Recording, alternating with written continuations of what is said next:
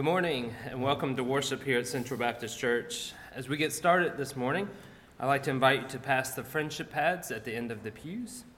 If this is your first or second time with us, a special invitation for you to write down some contact information so that we can send you more about our church and the people and the things that happen here.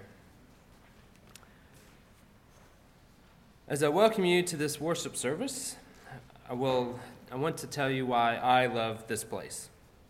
Throughout our somewhat separate lives, we may feel pulled in a multitude of directions, but we come here to this moment and we sit in contemplation or we stand in celebration as one body. Community is being welcomed by each person you see. To be a place of love when we travel through spaces and struggles that struggle with acceptance. It is to be a place of deep inquiry and to be okay with not having all the right answers all the time. And I welcome you to this beautiful place, surrounded by these wonderful people. May we continue our path of unity in what seems to be a fractured time, and may we continue to be beacons of God's love to those who are hurting and struggling in our world. Let us worship God together.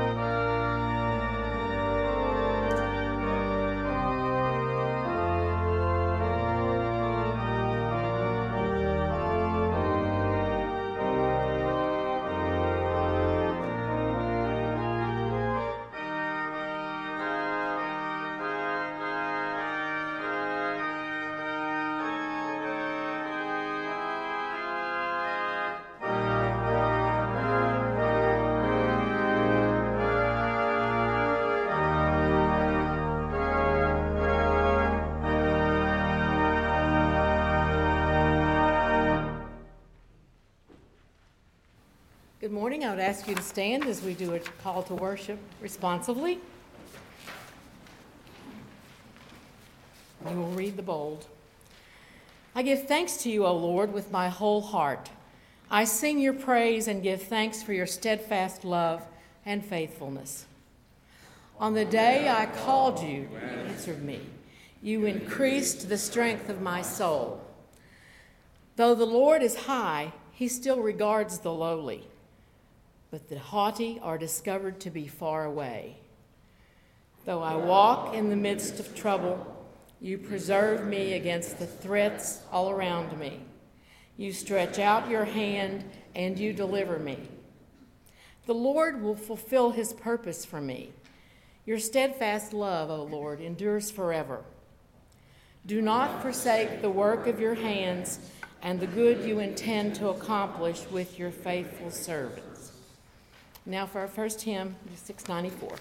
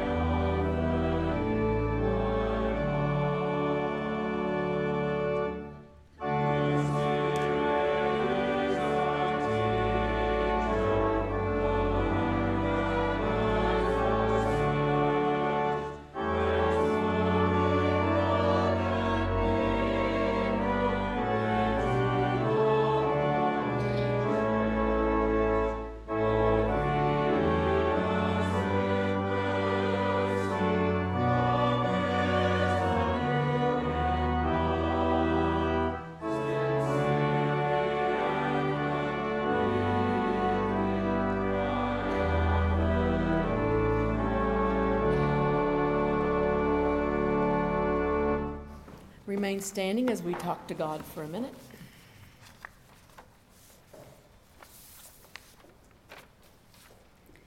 As we gather for this worship this day, grant us, O Lord, a vision of your world as your love would have it, a world where the weak are protected and none go hungry or poor, a world where the riches of creation are shared and everyone can enjoy them, a world where different races and cultures live in harmony and mutual respect, a world where peace is built with justice and justice is guided by love. Give us the courage and inspiration to build it in this congregation, in this community, in all of creation. Through Jesus Christ our Lord. And if you would, pass the peace to your neighbor and beyond.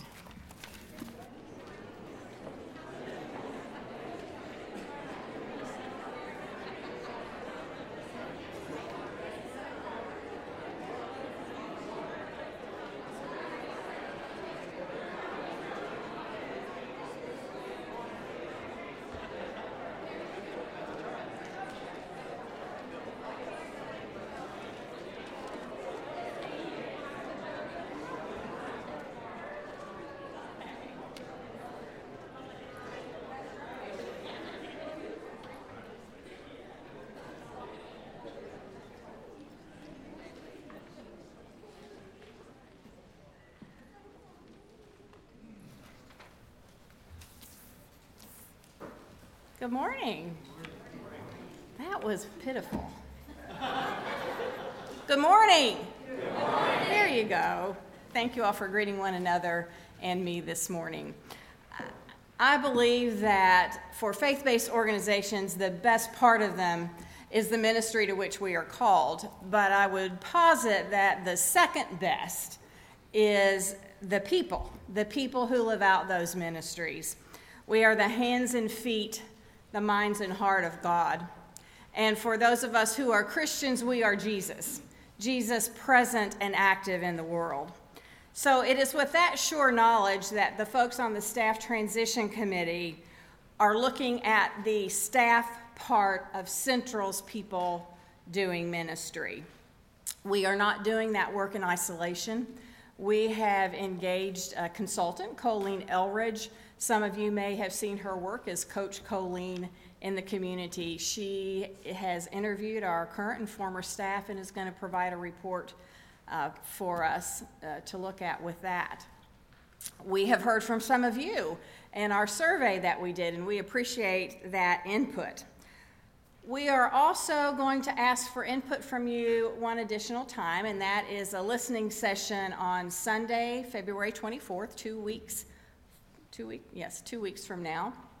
After church, we want to do some feedback and have some conversations. Linda Hopgood's going to lead that session for us. At the end of this process, we're going to provide a report to the church, and we expect to report on, organizational staff structure from a kind of bones perspective, but we're also going to make some recommendations about how our staff can reflect the diversity that we preach and how we can have an environment for our staff that is encouraging, challenging, and nurturing. We can't do it without your input, so we really want it. We need it. Please join us for lunch on the 24th. Please feel free to talk to any member of the committee at any point with ideas or feedback that you have. So besides me, that's Diane Campbell, Matt Gabbard, Linda Hopgood, Stephanie Moore, Lucy Thomas, and Brad Webb. Thanks.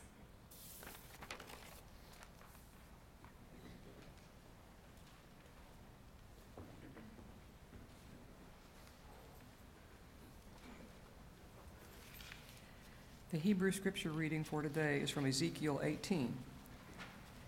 But if the wicked turn away from all their sins that they have committed, and keep all my statutes, and do what is lawful and right, they shall surely live. They shall not die. None of the transgressions that they have committed shall be remembered against them. For the righteousness that they have done, they shall live. Have I any pleasure in the death of the wicked, says the Lord God, and not rather that they should turn from their ways and live? For the word of God that works its way into us. Thanks be to God.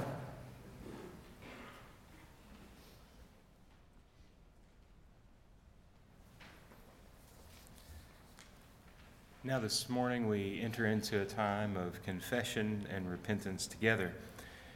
You'll notice that over to the sides we have a couple of stations set up with some water in a bowl. There's some yarn that's draped across the top. We use these in early worship. There's often an extended time during early worship of response where we have a chance to sit and pray quietly or respond to God by lighting a candle this morning as our service focuses on repentance. And we are going to take time to make these available to you as well to use this morning if you want to come and to dip your hand into the water to reflect on the forgiveness and the grace that God offers to us, and even take a piece of yarn off of the top and let that be a reminder to you. You're welcome to do that this morning. You don't have to, but those are there for you to use as part of your worship this morning, perhaps during the offertory, during the invitation at the end of the service. Now, this morning, we're going to read and pray our confession together. I'll read the invitation to confession, give you a few moments for silent prayer after that as we confess to God, and then we will respond with a call to confession and a unison prayer together. Let's pray.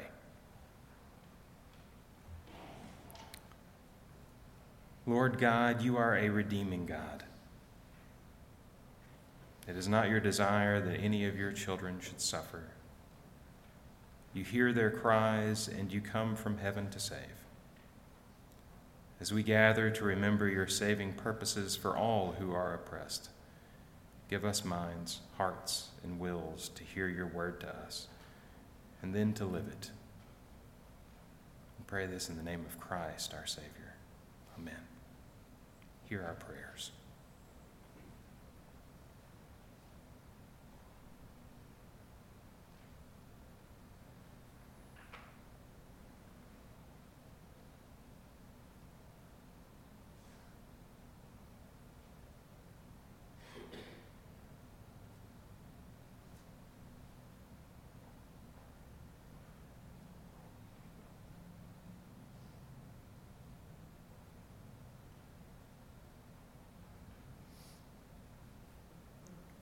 God has given the church the message of reconciliation in and through Jesus Christ. We fall short of God's call to be salt of the earth and light of the world. God, our fears and prejudices run deep. Sometimes we can only see our own point of view. We stick with those who are like us, rarely venturing outside our comfort zones. We do not hear those crying for justice and true peace. We blame those who are suffering and in need instead of standing by them. We deny the power of your gospel to unite us with those who are different from us. Lord, give us eyes to see and ears to hear. Open us to new possibilities of life for all of your people, and use us to enact the new life given in Christ. God's life-giving word and spirit conquer the powers of sin and death. Thanks be to God for the good news. In Jesus Christ, we are forgiven. Amen.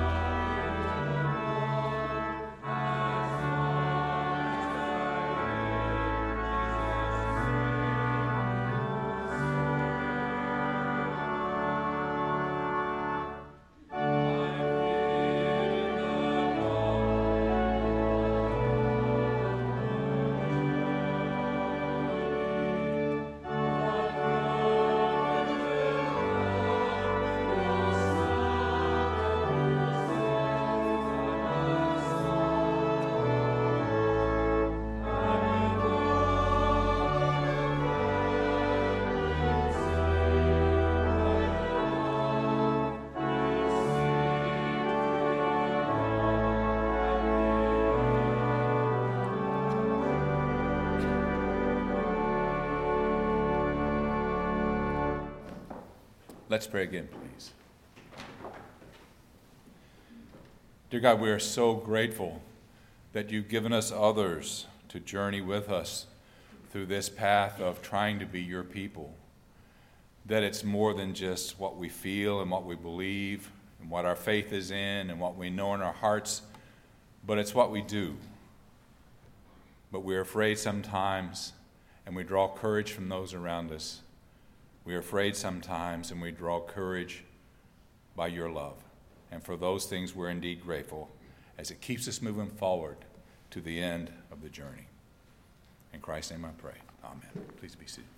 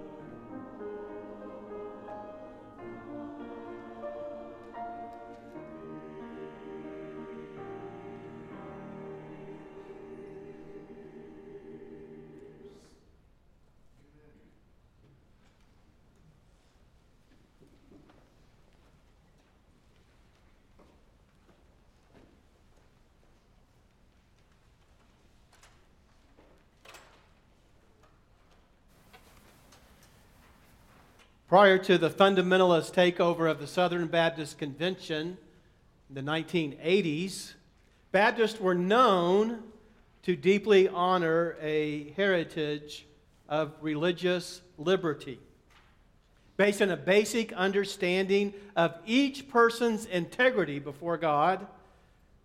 Baptists historically defended the rights of every single individual toward the practice of religious freedom based in conscience. Two of our earliest Baptist pioneers, John Smith, Thomas Helwys, as early as 1609, advocated for complete religious liberty and church-state separation. Roger Williams, whom the Baptists claim for just a short period of his life's pilgrimage as a seeker, wrote in his 1644 tract, The Bloody Tenet of Persecution. Bet you're itching to read that one. As he courageously and prophetically talked about the doctrine of persecution for cause of conscience that must be resisted. And he offered a wide berth for religious or irreligious practice by writing, "It is the will and command of God that since the coming of His Son, the Lord Jesus, that there is permission allowed to the most paganist, Jewish, Turkish, or anti-Christian consciences and worships be granted to all, in every nation and in all countries." 1644. Permission for folks to be pagan, Muslims, or to practice no religion whatsoever, to be secured by the rights of your own created status before God. Over 130 years before the Bill of Rights in this country. Let that sink in, this heritage for liberty. The Danbury Baptist Association of Danbury, Connecticut, sent a letter dated October the 7th, 1801 to the then newly President Thomas Jefferson, expressing their concern over the lack in the State Convention of Virginia for an explicit protection of religious liberty and against a government establishment of religion. That letter, 1801, has been pointed to as the origin of that historical metaphor you've heard as the wall of separation between church and state. Then, standing on the steps of the U.S. Capitol on May 16, 1920, Baptist pastor George Truett, Baptist pastor of First Baptist Church, Dallas, Texas, that church, gave this sermon that some consider the greatest speech ever on Christian political responsibility. It was called Baptist and Religious Liberty. In this speech, Dr. Truett said, "It is the natural and fundamental and indefensible right of every human being to worship God or not, according to the dictates of his," and we can add her or their conscience. This privilege, according to Dr. Truett, is not merely for toleration, but is to be secured as a divine right, secured by none other than God's own self.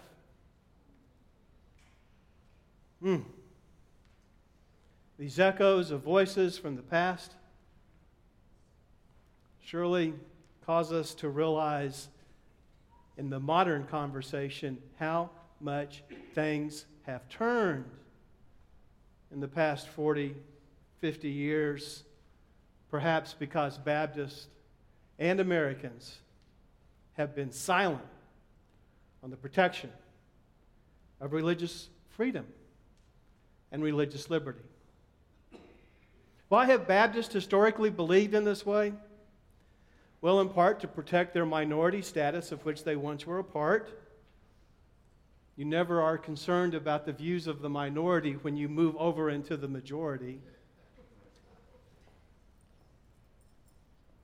But also, and more likely, and more crucially, because of this sincere belief of trying to protect a sincere and authentic relationship to God. That you are free and must be free. And if religion is coerced upon you by state or by family or by others and is not freely owned by you and doesn't arise naturally from your heart and from your own desire, then that religion itself is suspect. That if you are not free to say no to God, then your yes may not be as sincere, as dynamic, as life-transforming as it needs to be. And so you, as an individual, must be free to practice as you see fit, or to not practice as you see fit. That God allows you the freedom to wonder, to get lost, to question, to doubt, so that when you hear that call of love, you can respond to it freely, without reservation. This treasured Baptist story of religious liberty and interreligious cooperation is deep within our story. And these hard-won and essential protections may be questioned today. And because they have been questioned, they are being forgotten, and perhaps abandoned. Why? Perhaps because we are building our security upon falsehoods, a shaky deck of cards, a pack of lies that must be called out for the hate-filled, narrow, and reductionistic prejudices upon which they are all based. Immigrants are not here to take your jobs. In fact, most are doing the jobs that other Americans don't want to do and won't do. All Muslims are not terrorists. Do they have dissident elements within their faith? Well, yes. And so do we Christians. And without question, more Muslims have been killed by terrorism than any other group. And the true threat to me, to you, to a member of your family is more likely to come on American soil by a white extremist armed with a gun than from any foreign terrorist or gang member or immigrant. That's not a belief. I'm not just telling you an opinion. That's just the way it is in our country today. Jews are not in totalitarian charge of the world's economy. And I don't think they're trying to take over the world. They have a hard enough time just trying to survive. Taking over the world is a feat that's already been accomplished by the billionaires. How can one single person amass a wealth of over $1 billion? Not a country, person. Do you know there are more Jews who were killed in the Holocaust, 6 million, than the number of Jews now practicing that faith today in America? About 4 million. And if you add on those who claim Jewish ancestry with those who practice Judaism, then you end up with about 7.4 million Jews in America. in a country of 360 million people. That's about 1.4% of our population. 1.4%. Yet, anti-Semitic incidents increased 57% in the United States in 2017 compared with the previous year, according to the Anti-Defamation League. And that there were cases in every single state in our union of these incidences. With alarming frequency, swastikas and messages like, Hitler wasn't wrong, or kill all the Jews, or no Jews allowed, have appeared in synagogues, on Jewish graves and homes and school campuses, terrorizing their targets.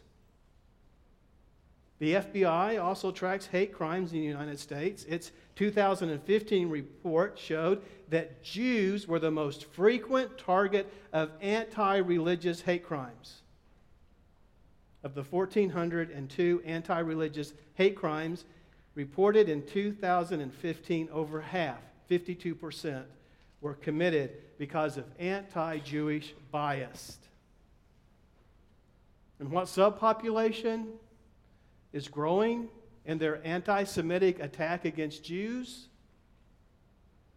College students.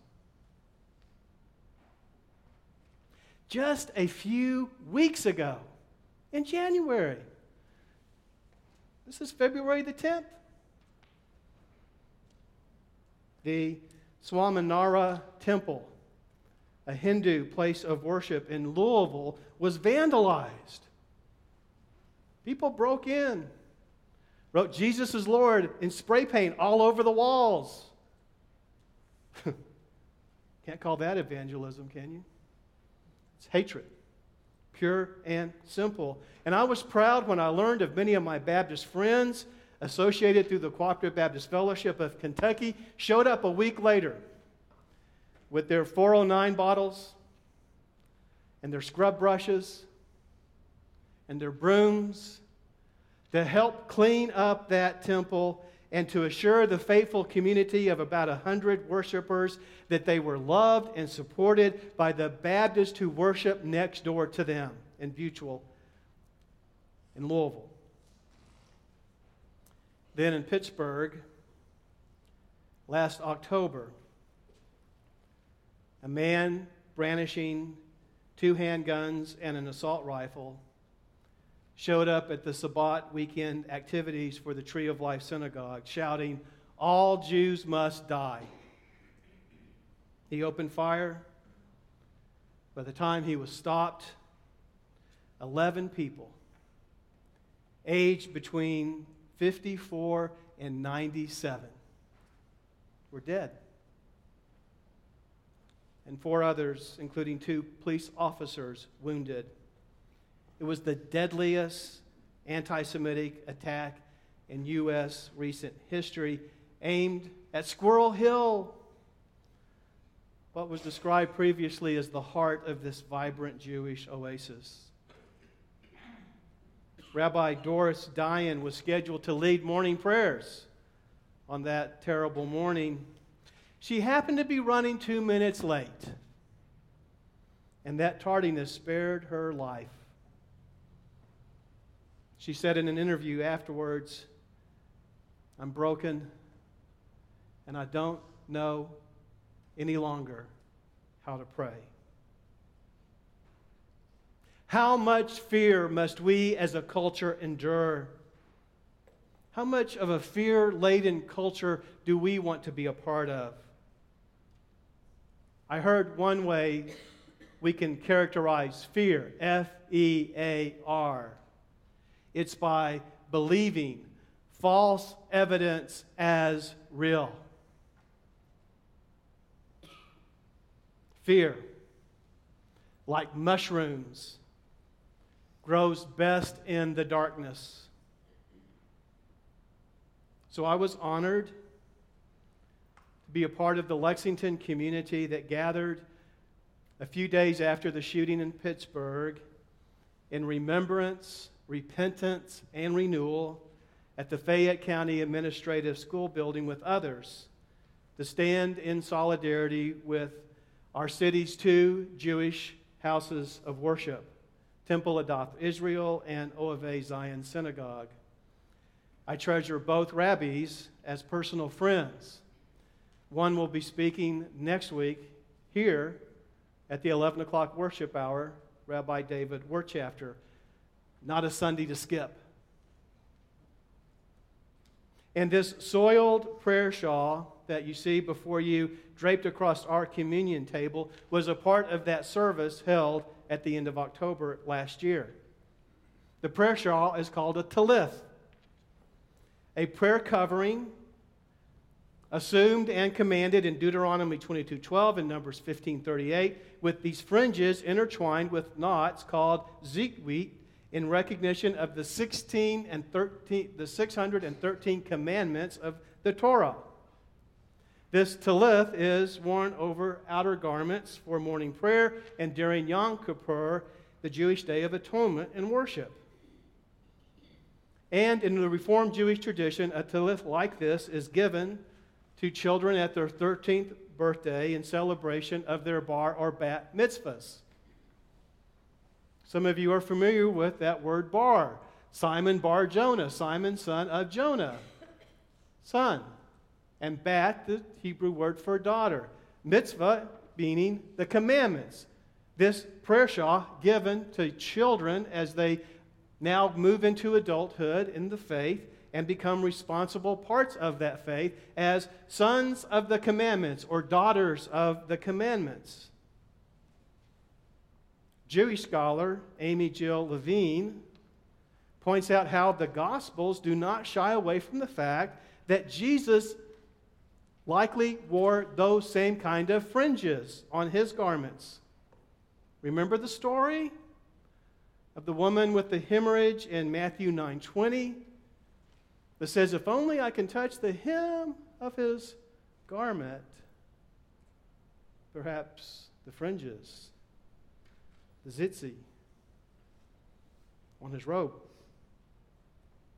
Underscoring that fact is Mark 6:56 that says, whenever Jesus went into villages or cities or farms, they laid the sick in the marketplaces and begged him that they might touch even the fringe of his cloak. And all who touched him were healed. And then in Matthew 23:5, Jesus criticizes the false religious practitioners who exaggerate their faithfulness by making their phylacteries broad, wearing the commandments on their forehead, and their fringes long.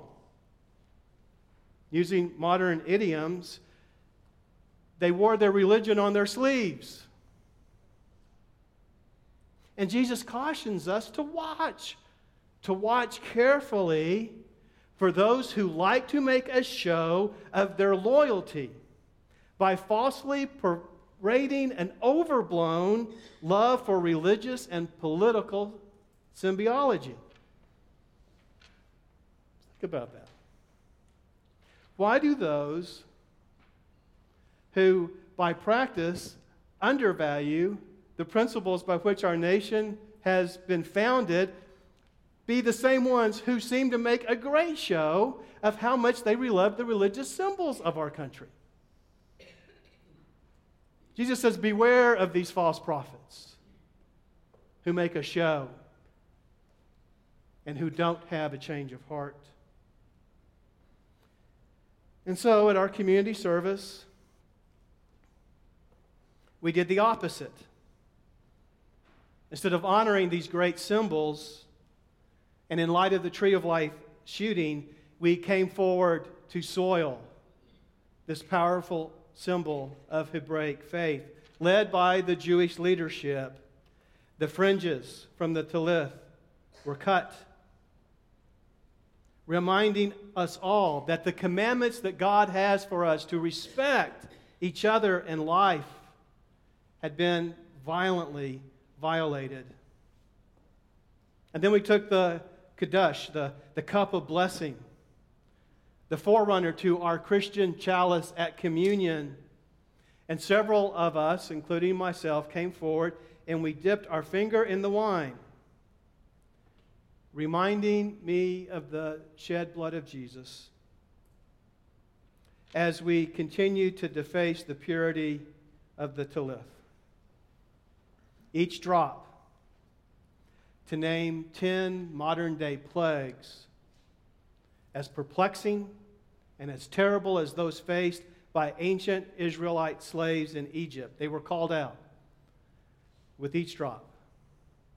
Gun violence, racism, sexism, economic inequity, domestic abuse, xenophobia, homophobia, addiction, overgrown nationalism, environmental exploitation. And that's just 10.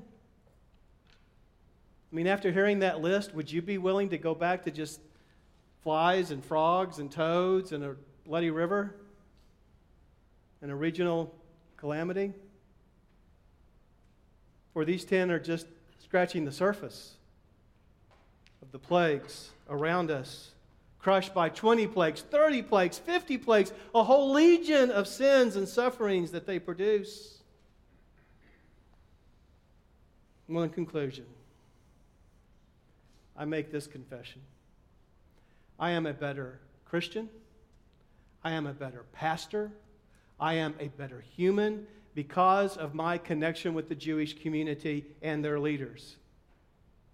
I know I am closer to Jesus when I am closer to them, and oftentimes have felt closer to Jesus and their religious community than I have found closeness with Jesus in some of the Christian associations of which I have been a part. Professor Levine reminds us Jesus dressed like a Jew, prayed like a Jew, instructed others like Jews on how to live close to the laws of Moses. He argued like a Jew with other Jews, and he died like thousands of other Jews on a Roman cross. And so Jesus, who has been used as a wedge between Jews and Christians, is just as appropriate to be used as a bridge. That Jesus is my host who welcomes me into the faith of his people, not to criticize them, not to stand over them, not to judge them as impure, but to appreciate from their heritage and to learn from them as I seek to follow the one I confess as Lord. Further, I intend to call out anti-Semitism in our own Christian tradition, whether that's through Constantine or Martin Luther or even the early Christian community, or into a modern context of the Christian nationalists today. Because over 2,000 years of history have pointed out the bloodshed, the violence, and the suffering possible when we remain silent. It is forsaking our Baptist heritage, and it is allowing untold carnage and suffering when we do not stand up for religious liberty.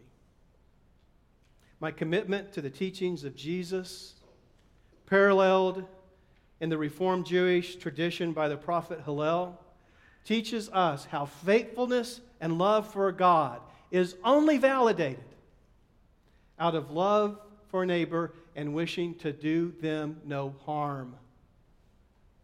That is the truth that lies at the core of the Torah and the center of the sacred teachings of Jesus. Do you want to show your love and loyalty to God?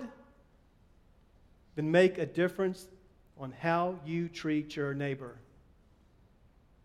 That's what the commandments seek to teach us. That's what the commandments call from us. And that's what invites us into a beloved community of fairness, equality, and acceptance. That's possible because it's possible here. I've seen it with you. And I've seen it in many of the wonderful associations of which I have been a part. Forgiveness. true, life-changing, transformative, incredible forgiveness, and the new life it brings is possible only like good therapy, after a direct and even brutal and honest assessment of our current condition. That's why the call of the gospel, preached by John the Baptist first and then followed by Jesus, is to repent and believe. How can you truly know forgiveness unless you deeply recognize and experience your own lostness, your own anxiety, your own blind spots, mistakes, and prejudices for you and for the culture of which you live? And how can you truly believe unless you're willing to let go of false beliefs and broken loyalties that result in more harm than good?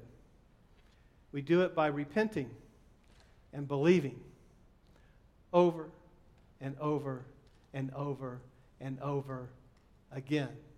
Repent and believe. Turn from the old way and turn toward the new way. Turn from the hatred and the fear and the prejudice and turn to the light of God, who introduces you to a love and freedom and liberty that you will never find and experience anywhere else. Repent and believe. And so we conclude as I invite you to pray with me this prayer of action, this hope for a new world. As we prepare for our invitation, which we will stand and sing after this prayer, which is a call to the unity of the Christian fellowship, let us now pray this prayer together. O God, you love justice and you establish peace on earth. We bring before you the disunity of today's world, the absurd violence and the many wars which are breaking the courage of the peoples of this world, militarism and the armaments race, which are threatening life on the planet, human greed and injustice, which breed hatred and strife. Send your Spirit and renew the face of the earth. Teach us to be compassionate toward the whole human family, strengthening the will of all those who fight for justice and for peace. Lead all nations into the path of peace and give us that peace which the world cannot give. Amen. Let us stand and sing.